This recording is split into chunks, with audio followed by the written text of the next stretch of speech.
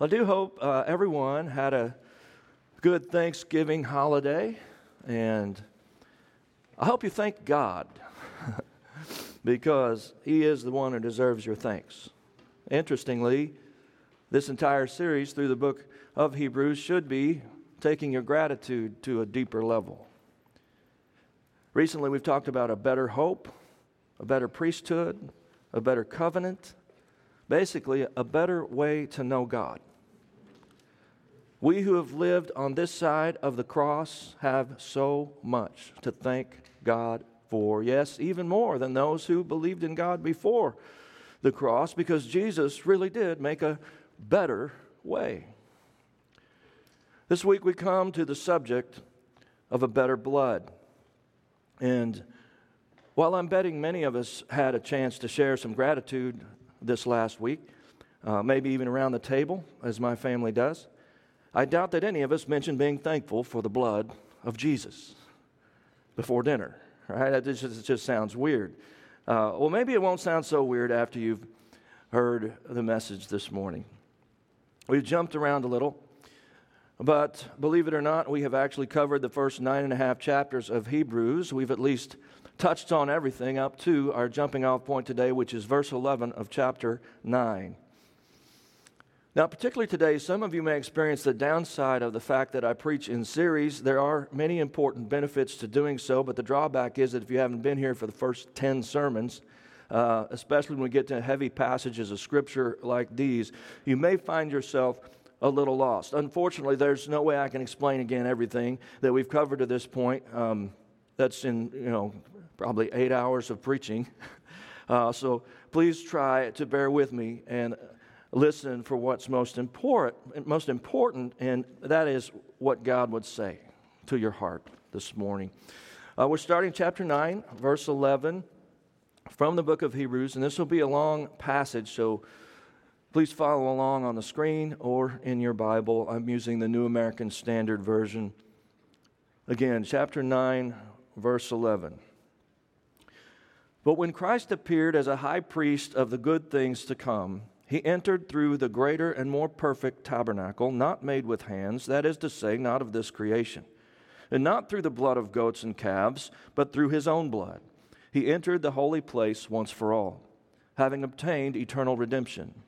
For if the blood of goats and bulls and the ashes of a heifer sprinkling those who have been defiled sanctify for the cleansing of the flesh, how much more will the blood of Christ, who through the eternal Spirit offered Himself without blemish to God, cleanse your conscience from dead works to serve the living God?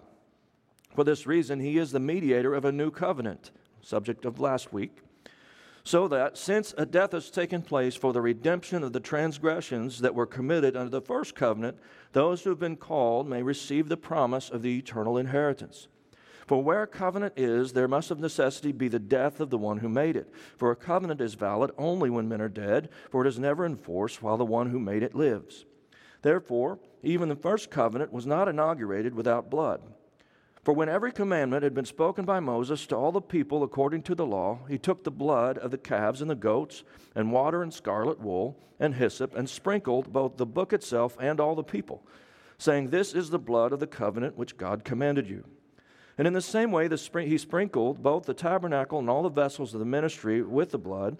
And according to the law, one may almost say, all things are cleansed with blood, and without shedding of blood there is no forgiveness.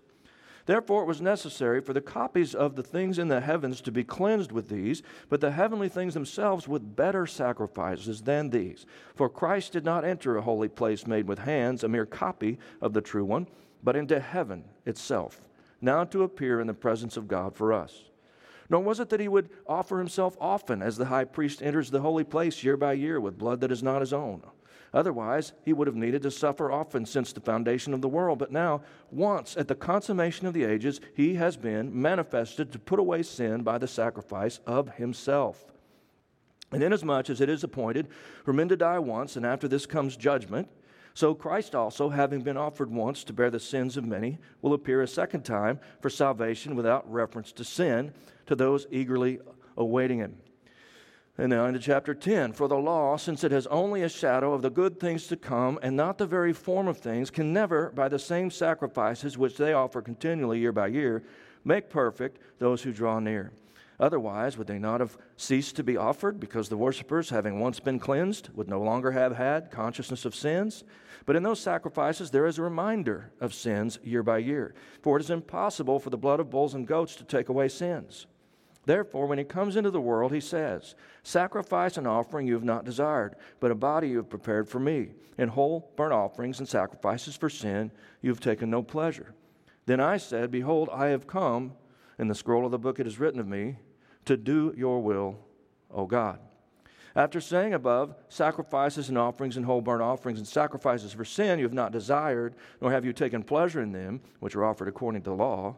Then he said, Behold, I have come to do your will. He takes away the first in order to establish the second.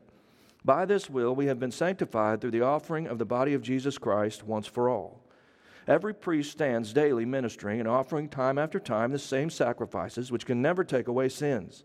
But he, having offered one sacrifice for sins for all time, sat down at the right hand of God, waiting from that time onward until his enemies be made a footstool for his feet.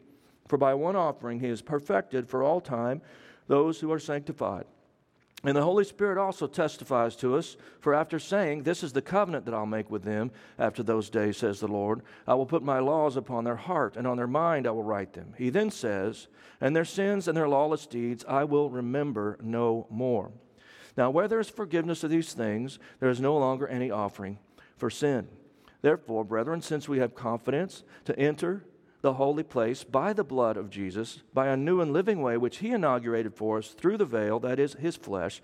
And since we have a great priest over the house of God, let us draw near with a sincere heart and full assurance of faith, having our hearts sprinkled clean from an evil conscience and our bodies washed with pure water. Let us hold fast the confession of our hope without wavering, for he who promised is faithful. Amen. And who believes that I'll be able to explain all of that in the next 30 or 40 minutes? Hopefully nobody, because I am not able to do that. On the other hand, we've actually covered several of those passages here and there throughout the series already. And, for the last several months. I would venture to say that if you knew nothing about any of this before the start of our series, you know a lot more about it now, if you've been listening. At any rate, what I'm going to do today, rather than trying to meticulously walk through all of this, is to focus on the major theme that runs through this passage, and that theme is the blood. Once again, the writer of Hebrews compares the old way with the new way, or in this case, the old blood with the new blood.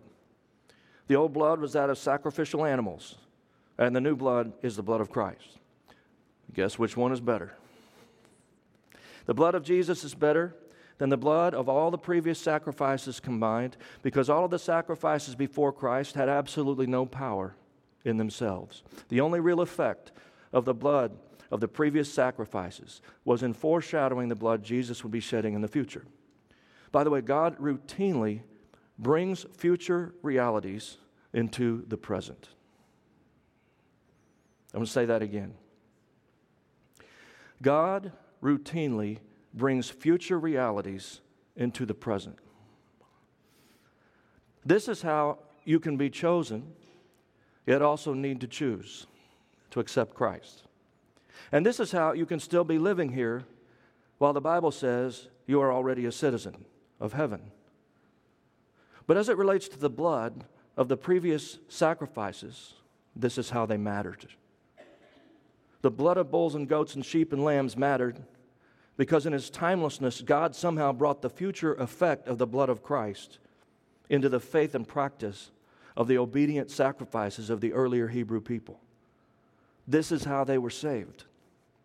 In the same way that we are saved, by faith in Christ and his saving work, the essence of which involved shedding his blood on the cross. He who has ears to hear, let him hear. So drawing from this passage, there are two things we need to understand about blood in the Bible. And then there's something we need to do with those understandings. First of all, we need to understand the point of the shed blood of animals. You need to understand the point of shed blood of animals. Look back again at verses 18 through 22. Therefore, even the first covenant was not inaugurated without blood. For when every commandment had been spoken by Moses to all the people according to the law, he took the blood of the calves and the goats with water and scarlet wool and hyssop, and sprinkled both the book itself and all the people, saying, This is the blood of the covenant which God commanded you. And in the same way he sprinkled both the tabernacle, all the vessels of the ministry with the blood. And according to the law, one may almost say, all things are cleansed with blood, and without shedding of blood, there is no forgiveness. And you might ask, but why? Why blood? Why would shed blood work in terms of God forgiving sin? Why did God decide that this would work? I would tell you it is because of the future blood of Jesus, which ultimately paid the penalty for all of the sin of all of mankind from all of history. Sound like universalism? No. Because this gift of grace must also be received by faith in order to be made effective for any individual. Forgiveness is available to all, but it is not received by all. To answer the question, the blood of Jesus, who was to come later, made the blood of the sacrifices effective, inasmuch as they were offered in faith and obedience. Still, without their future fulfillment in Christ, they were worthless. That's why in this passage it almost sounds like one minute he's saying they were worth something, and one minute he's saying they were worth nothing. They were only worth anything in what Christ was going to do. And at least in a temporal sense, they had no effect until he died. More on that later. Now, let's go back to the beginning. In fact, the Jewish sacrificial system finds its roots at the very beginning. An animal was apparently sacrificed to cover the sin of Adam and Eve. Though animals weren't yet being killed by man in that original paradise, God apparently killed one to provide clothing, which was needed because sin had brought them shame. And then, even before the first generation was gone, Cain and Abel sacrificed to God, with Abel's animal sacrifice being the one that was acceptable, partly because it involved the shedding of blood. Noah made such sacrifices to God as well, and so forth. However, the ins and outs of sacrificial worship were not codified until the time of Moses, through the giving of the law and the establishment of the priests and the tabernacle, which later became the temple, where these sacrifices were to be made in a very specific manner. And so when the writer of Hebrews says that even the first covenant was not inaugurated without blood, he is speaking of the old covenant, which we discussed last week, whether specifically the Mosaic covenant or, on a larger scale, all of those covenants preceding the new covenant in Christ. But regardless, the point of these verses is that the shedding of blood has always been a requirement when it comes to any attempt by sinful man to relate to a holy God. The shedding of blood has consistently been required, whether we're talking about the old or the new covenant. As in verse 22, without the shedding of blood, there is no forgiveness with God. But why? One word: justice. A price must be paid for sin. The price of sin is death. And you ask, why can't God just let it go?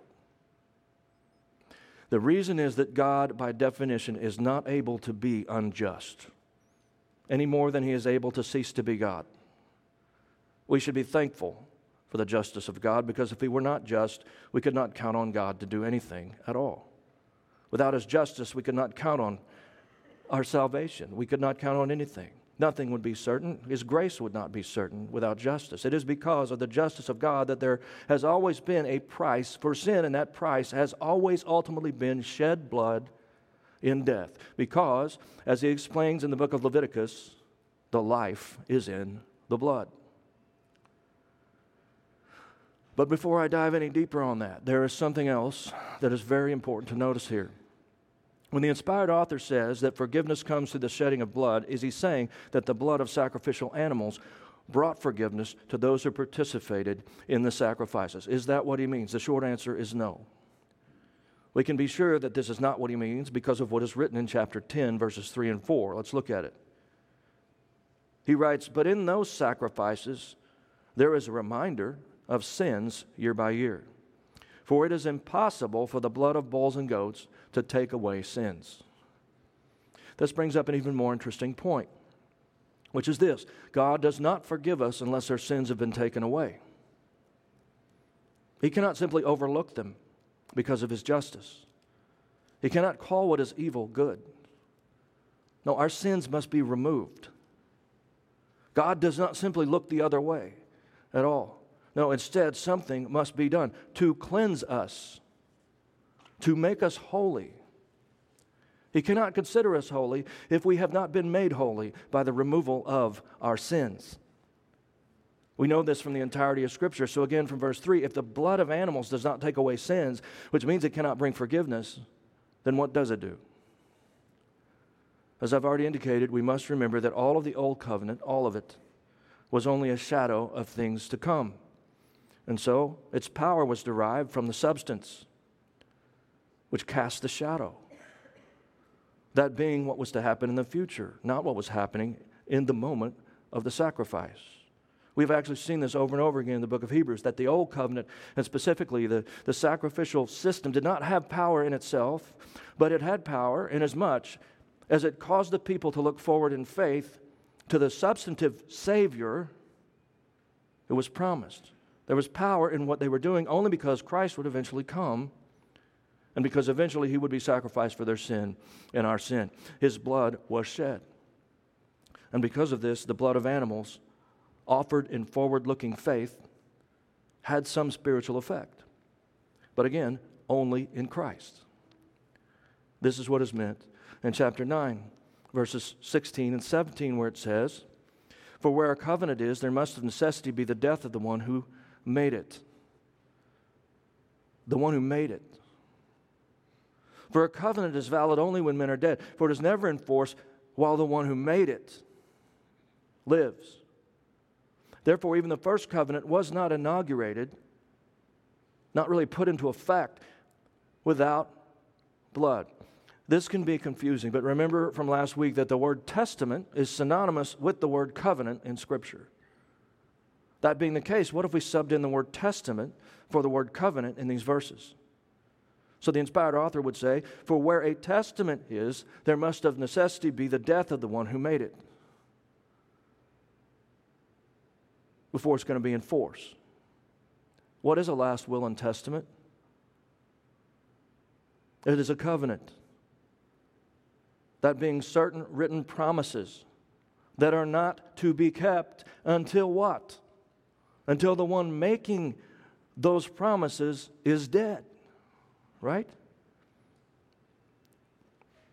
So the writer of Hebrews is making a bit of play on words here, referring to the fact that the promises of God were not fully applied until after Jesus died, He who was God in the flesh. See, when God died, His covenant, His testament, His previous promise was put into force.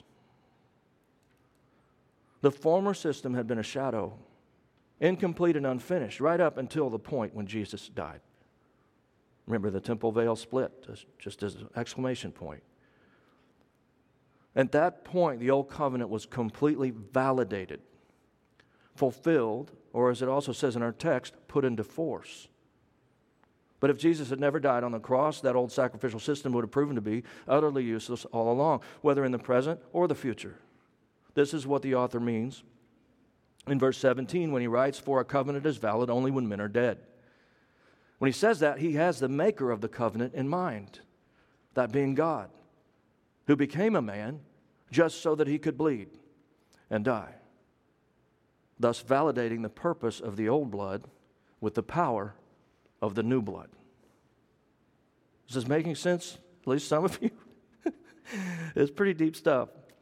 But just in case it's not resonating with somebody, at least understand that the blood of sacrificial animals never brought forgiveness to a single soul. But once more, what then was their purpose? To sum it all up, look at chapter 10, verse 3. "But in those sacrifices, there is a reminder of sins year by year." Here we see it plainly stated that the animal sacrifices, and their shed blood in particular, was to remind the people of the price of their sin, which, if you recall from Genesis chapter 2, is death. The wages of sin is death, Romans 6:23.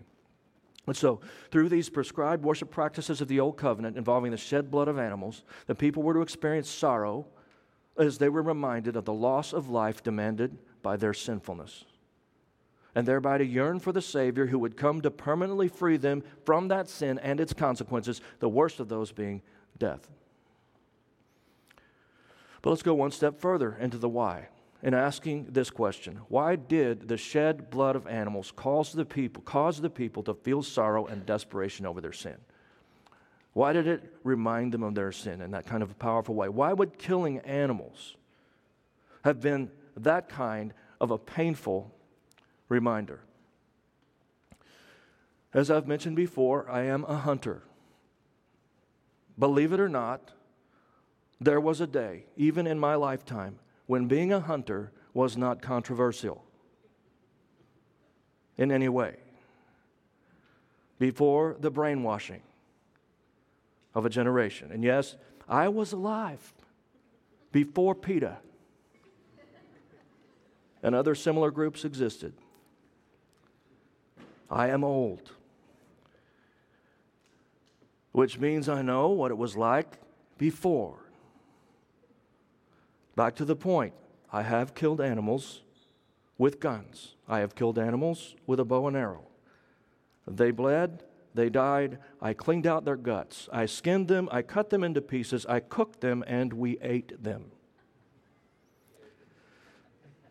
I wonder if anyone here grew up on some kind of farm where most of your food didn't come from the store. Anybody? A few. It's become fairly rare.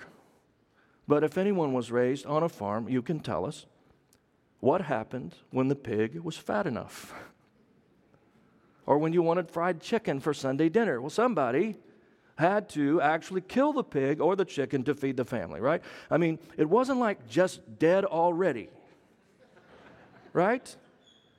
The animal wasn't all cut up and packaged in plastic, waiting on a shelf in the barn. So what if no one would have had the stomach in the family for killing the animal? What if everyone in the family had felt wrong about killing an animal? Back in the day, they didn't have hummus, folks. Tofu was not growing in the garden. They didn't offer protein-enriched yogurt or shakes on the farm. There simply wasn't any way to have enough vegetables all year long in order to provide for a family, as if that thought ever crossed anyone's mind. The fact is that someone had to kill in order for the family to eat. If no one had killed, the family would have been very unhealthy at the least and likely would have starved for lack of protein. They killed to eat and they ate to live. On a much more serious note, a few of you men have fought in wars.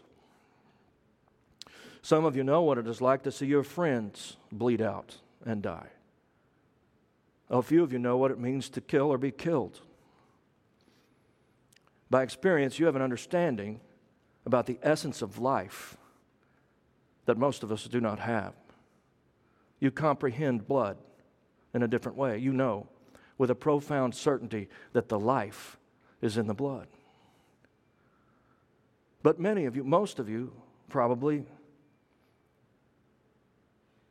have never even witnessed the killing of an animal. Listen, it is moral to kill a person in self-defense or to defend the innocent, and it is moral to kill an animal for food. These things are also biblically supported, but my point today is not about morality. My point is that most people in these modern times have difficulty with things like the Jewish sacrificial system leading to the blood-soaked cross of Christ because they simply do not have even any kind of lesser experience in order to understand it. Some of you even close your minds to the whole thing and won't let yourself picture what it means for an animal like a lamb to die. Contrast this with the people of Jesus, the Jews. When they heard from the author of Hebrews, without the shedding of blood, there's no forgiveness of sin, they understood this at a whole other level. They had seen more bloodshed, probably, than all of us combined. It was part of their regular worship. And who slaughtered the animals for the sacrificial system, by the way? Before Jesus came, who killed and slaughtered the animals for worship? The priests did. These holy men who were set apart by God did the killing. They shed the blood, and make no mistake, it was God who commanded them to do so. Additionally, they were commanded to do certain specific things with the blood, just so that the cost and the necessity of it was clear to the people, sprinkling blood here and there and touching certain things with blood, treating the blood with a certain reverence because it was life. Therefore, in a much more poignant way than we do, they understood that death is the price of our sin. And see, that was precisely the point. Yahweh God wanted them to feel the price of sin in their guts, to feel it emotionally. Do you understand? Can you imagine if I were to kill a lamb up here before you this morning? Can you imagine if we had an altar and a lamb strapped down to it? And if I had a knife, I honestly don't think I could do it.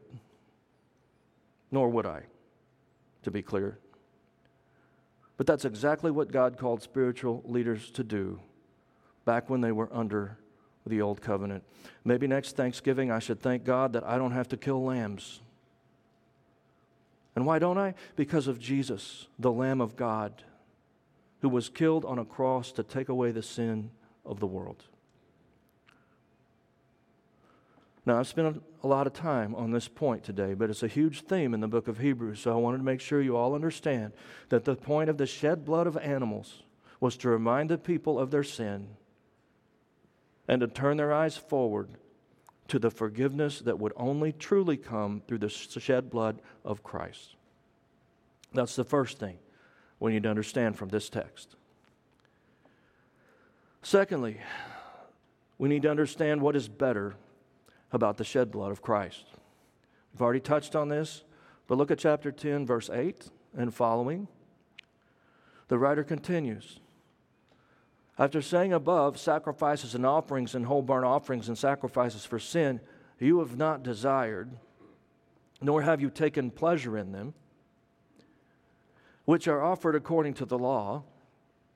Then he said, behold, this is Jesus, I have come to do your will.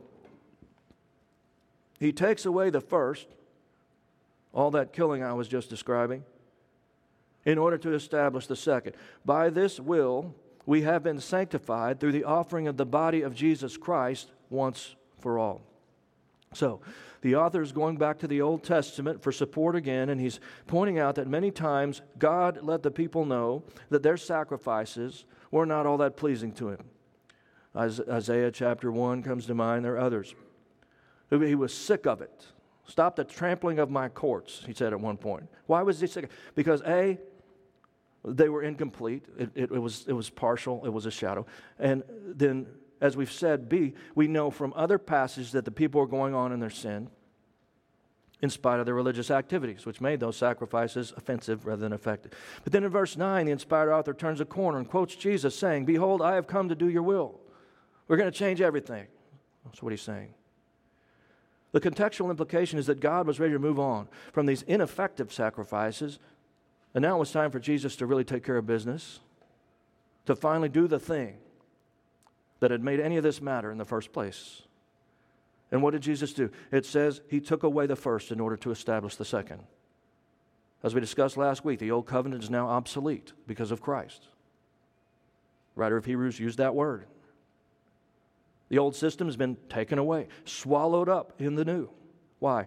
Because as we just read from verse 10, by his work, and only by his work, the work of Christ, we have been sanctified through the offering of his body once for all. Let's not miss this phrase, once for all, at the end of verse 10 from chapter 10. There it is in black and white. Underline it in your Bible. Jesus offered His body. Jesus offered His body once and for all. Jesus died for the whole world, as He put it in John 3. In other words, forgiveness through the shed blood of Christ is offered to all. He died for everyone. The question is whether or not you will receive His gift by faith, or will you let His offering go to waste on your account?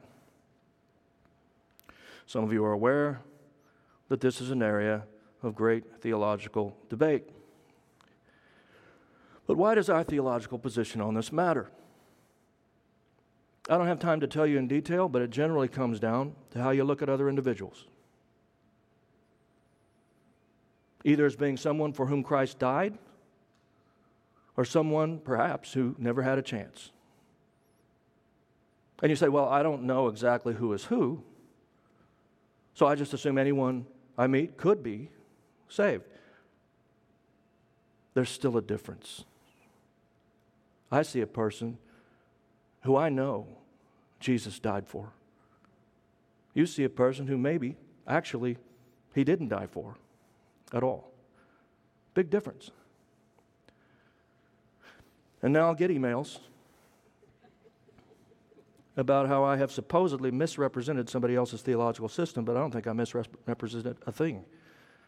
And if you say, well, that's not what I mean by so-called limited atonement, I will say, great, and I'm so glad that you don't mean that.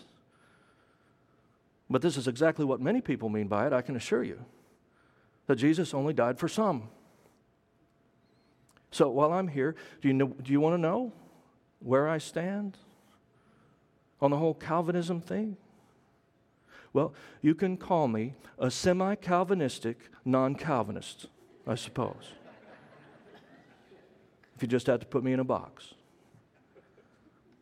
And someone is now thinking, oh, he's a 4-point. He's a 4-point. I bet he's a 4-pointer. Maybe a 3-pointer.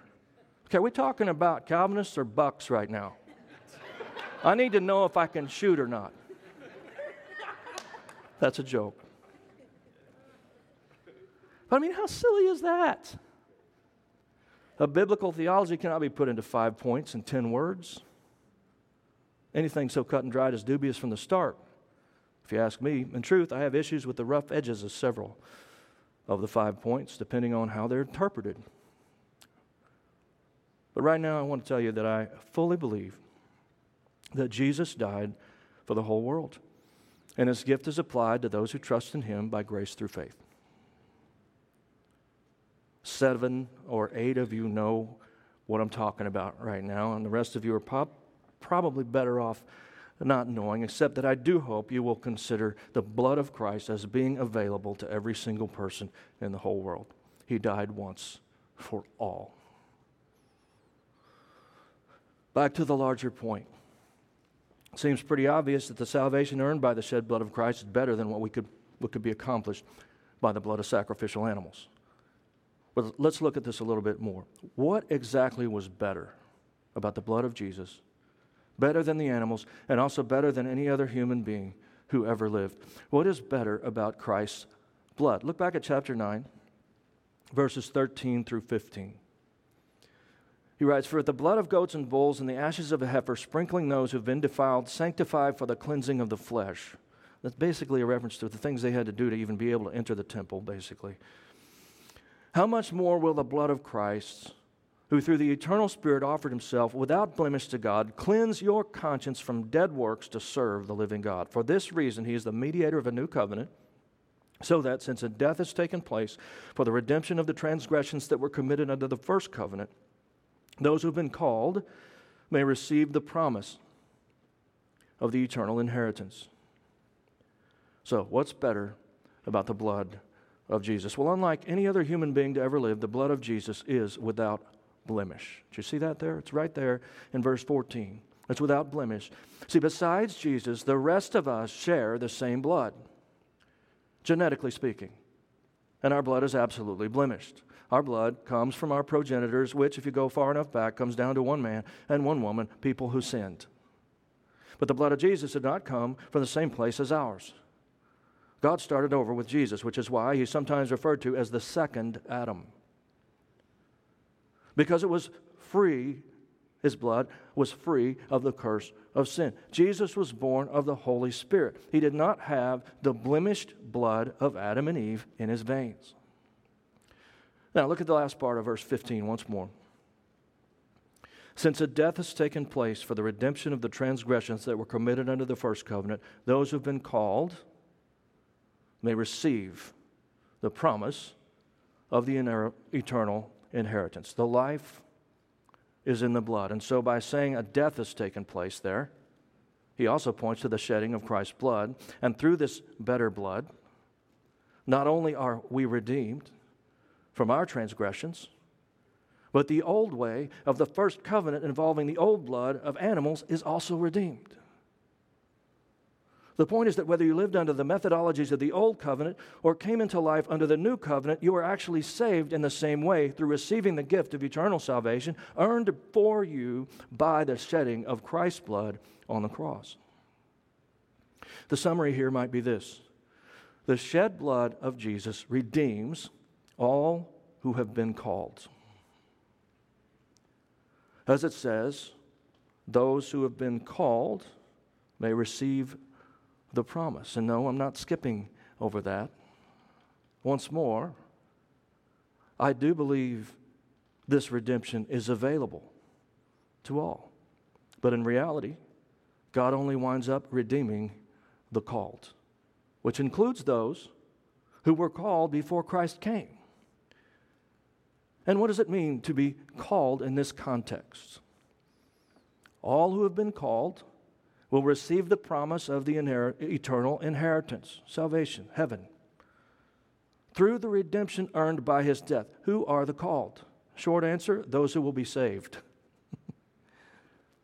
Those who are foreknown and therefore predestined are also those who are called, as is indicated in Romans chapter 8. And we could spend a lot of time here, and there are some nuances and some difference of opinions in the way we should say these things. But let me just get practical instead and say this. When God calls, you know it. When God says, hey you, what are you waiting for? My son died so you could have eternal life. Receive him by faith today. You know it when God calls. When God calls you to be saved, you know. So, have you ever sensed that call in your life? It's a question I often ask in other countries. Walking down dirt streets, places like Nicaragua. Have you ever felt like God was calling to you, wanting you to be saved, to accept his son?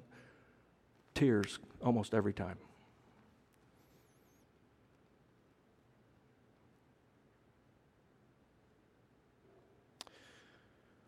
Have you ever been moved to receive Christ as your Savior? Did you put it off?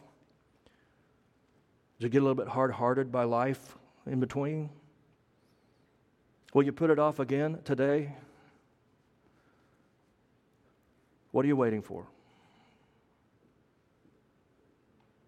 Jesus was the perfect, spotless Lamb of God. He had not sinned, nor had he inherited the curse of sin which comes from Adam. The blood of Jesus was not tainted like ours, and since he did not need to die for himself, he could die for us. The blood of Jesus was better than the sacrificial animals because he was a man, and his blood was better than the rest of mankind because he was the Son of God. This is why Christ's blood, and only his blood, can truly wash away our sins. His blood is better. So first, we need to understand the point of the blood of animals. Second, we need to understand what is better about the blood of Christ. But always remember that understanding only is helpful in as much as it leads to application. So number 3, we need to apply the power of the shed blood of Christ. Look at chapter 10, starting with verse 19. Therefore, brethren, since we have confidence to enter the holy place by the blood of Jesus, by a new and living way which He inaugurated for us through the veil, that is, His flesh, and since we have a great priest over the house of God, let us draw near with a sincere heart and full assurance of faith, having our hearts sprinkled clean from an evil conscience and our bodies washed with pure water.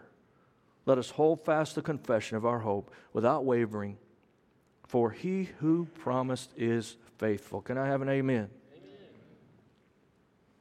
Now, I realize that these verses are written to those who are already believers, but regardless, in these verses we can see how one is saved in the first place. To be saved is to be forgiven and accepted by God and be restored into right relationship with Him. So when we see phrases like, enter the holy place, and let us draw near, and through descriptions of the reasons they were able to do that, we wind up seeing what is required to be saved. So notice how it is that we enter the holy place, that is, the place where God is, verse 19. And then notice how it is that we draw near to God, verse 22. In both cases, we do it by the blood of Jesus. Drill down even further in verse 19 and verse 22, and we see that it is by faith in the blood of Jesus that we draw near to God. Verse 19 says straight out that we enter the holy place by the blood of Jesus, and it says we do that how? We do it with confidence, that being a descriptive word for faith. That is to say that we confidently believe that the cross was enough for us to be forgiven. Verse 22 says it more plainly that we draw near to God in the full assurance of faith, having our hearts sprinkled clean by the blood of Jesus, and then tacked on is the idea of our bodies being washed with pure water. Now, there are a couple potential interpretations regarding the pure water here, and nobody is sure what is meant. But it seems likely to be a reference to the outward practice of baptism. And even if you go back to the text before today's text, it talked about these outward things, which, to be clear, this baptism, if that's what it's referencing, only matters if the heart, so that's for the body, the baptism is for the body, it only matters if the heart has been sprinkled by the blood. Not literally, but by faith, as it were. And the necessity of this faith in the blood of Christ is what is clear in both verse 19 in verse 22. What is clear is that the way to God is through the blood of Christ. And also that the way His blood is actually applied to you is through faith. So again, the power of salvation is in the shed blood, and that power is applied through your faith decision to receive it. Even as you believe in God's plan of salvation for your soul. Belief, faith. It's how, I like to say, it's the key that unlocks the door of God's grace. I could show you many other verses on this, but we don't need any other verses when it's so clear right here in the text that we're studying. What's the takeaway? Maybe the most important truth here is an unspoken implication, which is this: it is possible to miss out on the better blood of Christ. Or to put it another way, it is possible to miss out on the benefits of what Jesus did for you on the cross. How? By not applying His blood to your life, or more precisely, by rejecting God's desire to apply it. Yes, to be clear, God is the one who will apply the blood. But without splitting hairs, the point is that He won't force this on you. He doesn't just dump it on you while you're looking the other way. He waits for you to receive what He is offering. And our text says, with confidence and with full assurance of faith. And once more, what is God offering to you? Well, can we just remember a few phrases from the text we studied today, limiting ourselves to the verses we read today? Here's what you get when you allow God to spiritually apply the blood of Christ to your life by faith. From chapters 9 and 10. Verse 11 in chapter 9, we get the good things to come. Verse 12, eternal redemption. Oh, well, just that. Verse 13, the cleansing of the flesh. Verse 14, a cleansed conscience. Also verse 14, from the blood of Christ, we get the ability to, faith in the blood of Christ, we get the ability to serve God. Verse 15, we get a new covenant. Also verse 15, the promise of the eternal inheritance, basically heaven and all that's there. Verse 22, forgiveness. Verse 28, salvation without reference to sin. He's coming back not to deal with sin, but just to save. Chapter 10, verse 1, we get to be made perfect. Oh, that's cool. Verse 10, sanctification through the offering of the body of Jesus. Verse 14, perfected for all time. Verse 16, a new covenant again. Verse 17, our sins are remembered no more. Verse 18, forgiveness again. Verse 19, confidence to enter the most holy place, to draw near to God. Verse 20, a new and living way. Verse 21, so great a high priest in Christ. Verse 22, full assurance. Verse 23, washed clean. And verse 24, we get God's promises. Thanks be to God for the shed blood of Jesus Christ. Amen?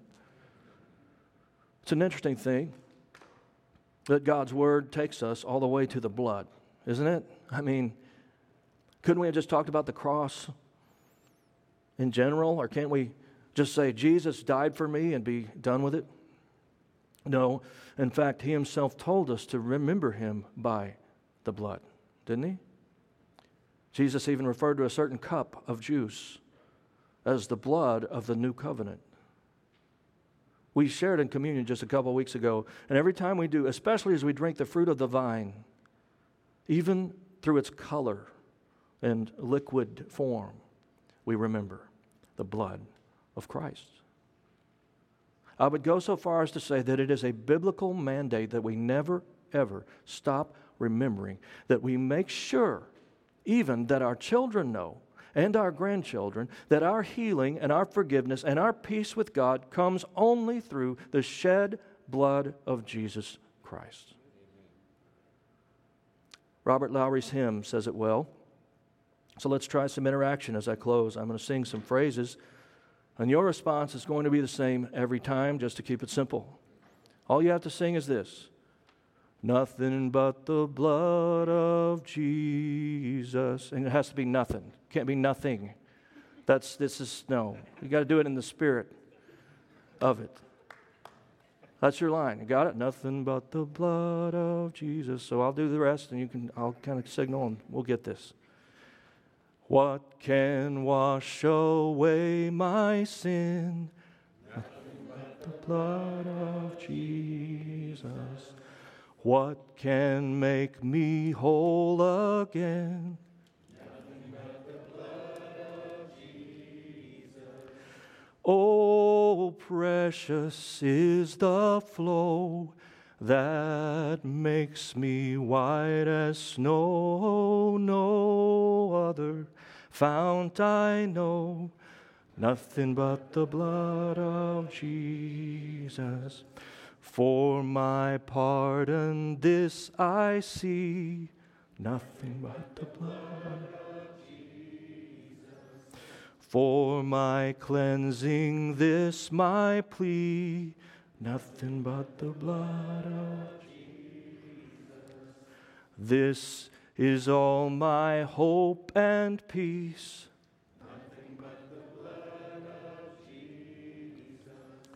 This is all my righteousness. Nothing but the blood of Jesus. Oh, precious is the flow that makes me white as snow. No other fount I know. Last time. Nothing but the blood. Amen. There's still another old hymn called, Are You Washed in the Blood? And that's a great question. A really great question. Because listen, either you are or you are not. How does that happen for any particular person? It happens when you believe. When you put your trust in Christ and what He did on the cross. If you haven't done that, now's your chance. Pray with me. Thank you, Lord Jesus, that you knew from time and eternity that you would be coming to shed your blood on the cross to pay the price for our sin. to allow yourself to be killed so that we could live. And while I'm at it, thank you for rising again so that our life can be eternal in you. Lord, there may be someone here today who've never have really been cleansed. They've never, how many other ways we try to do this. All the religious ceremony, we're still stuck in the old covenant in our own ways. We have our own things that we do, that we elevate in our minds as being capable of cleansing us of sin, maybe at least for a little while, just like what they had. But you've done it for us. You've already done it. Lord, I pray that those who are the called in this room would indeed respond to your call. That as you speak to a heart today and say, here's your chance, receive my son, receive what he did for you. Let me apply his blood. Let me wash you in the soul cleansing blood of the Lamb today. That's what God is saying to someone here. Won't you just say yes? There are some things implied there. That means you understand that you have sinned. You want to turn away from it. We call that repentance. Repent and believe, the Bible says many times, but other times it just says believe, and that is because true faith is repentant faith. So can you turn today from whatever other ways that you've tried to be good enough, from whatever it was that you thought could make you okay with God, and accept the only way that He said you can be forgiven? Faith in the blood of Jesus. Believe it, that He died for you and that it's enough. And He will save you. And He will cleanse you. And He will remove your sin as far as the east is from the west, past, present, and future. And He will begin to teach you how to live that out during the remainder of your time here on this earth until He glorifies you and makes you perfect for heaven when He returns. Wouldn't you today be the day? What if today was the day? Your birthday in Christ. Just say yes to God. Father, thank you for having it all figured out all along. And thank you that even as we try to understand you and understand your ways, it helps us to be humbled. As there's so many things about it that we really can't completely grasp. But we have faith in who you are and that your way is best. And our trust is in Jesus Christ and no other. In His name, amen. Thanks for listening to Go Church's weekly sermon podcast. If you enjoyed the sermon, be sure to rate and review us. If you want to learn more about the ministry of Go Church or catch up on previous sermons, check out our website, www.gochurchpnw.com. You can also connect with Go Church on Facebook and Instagram.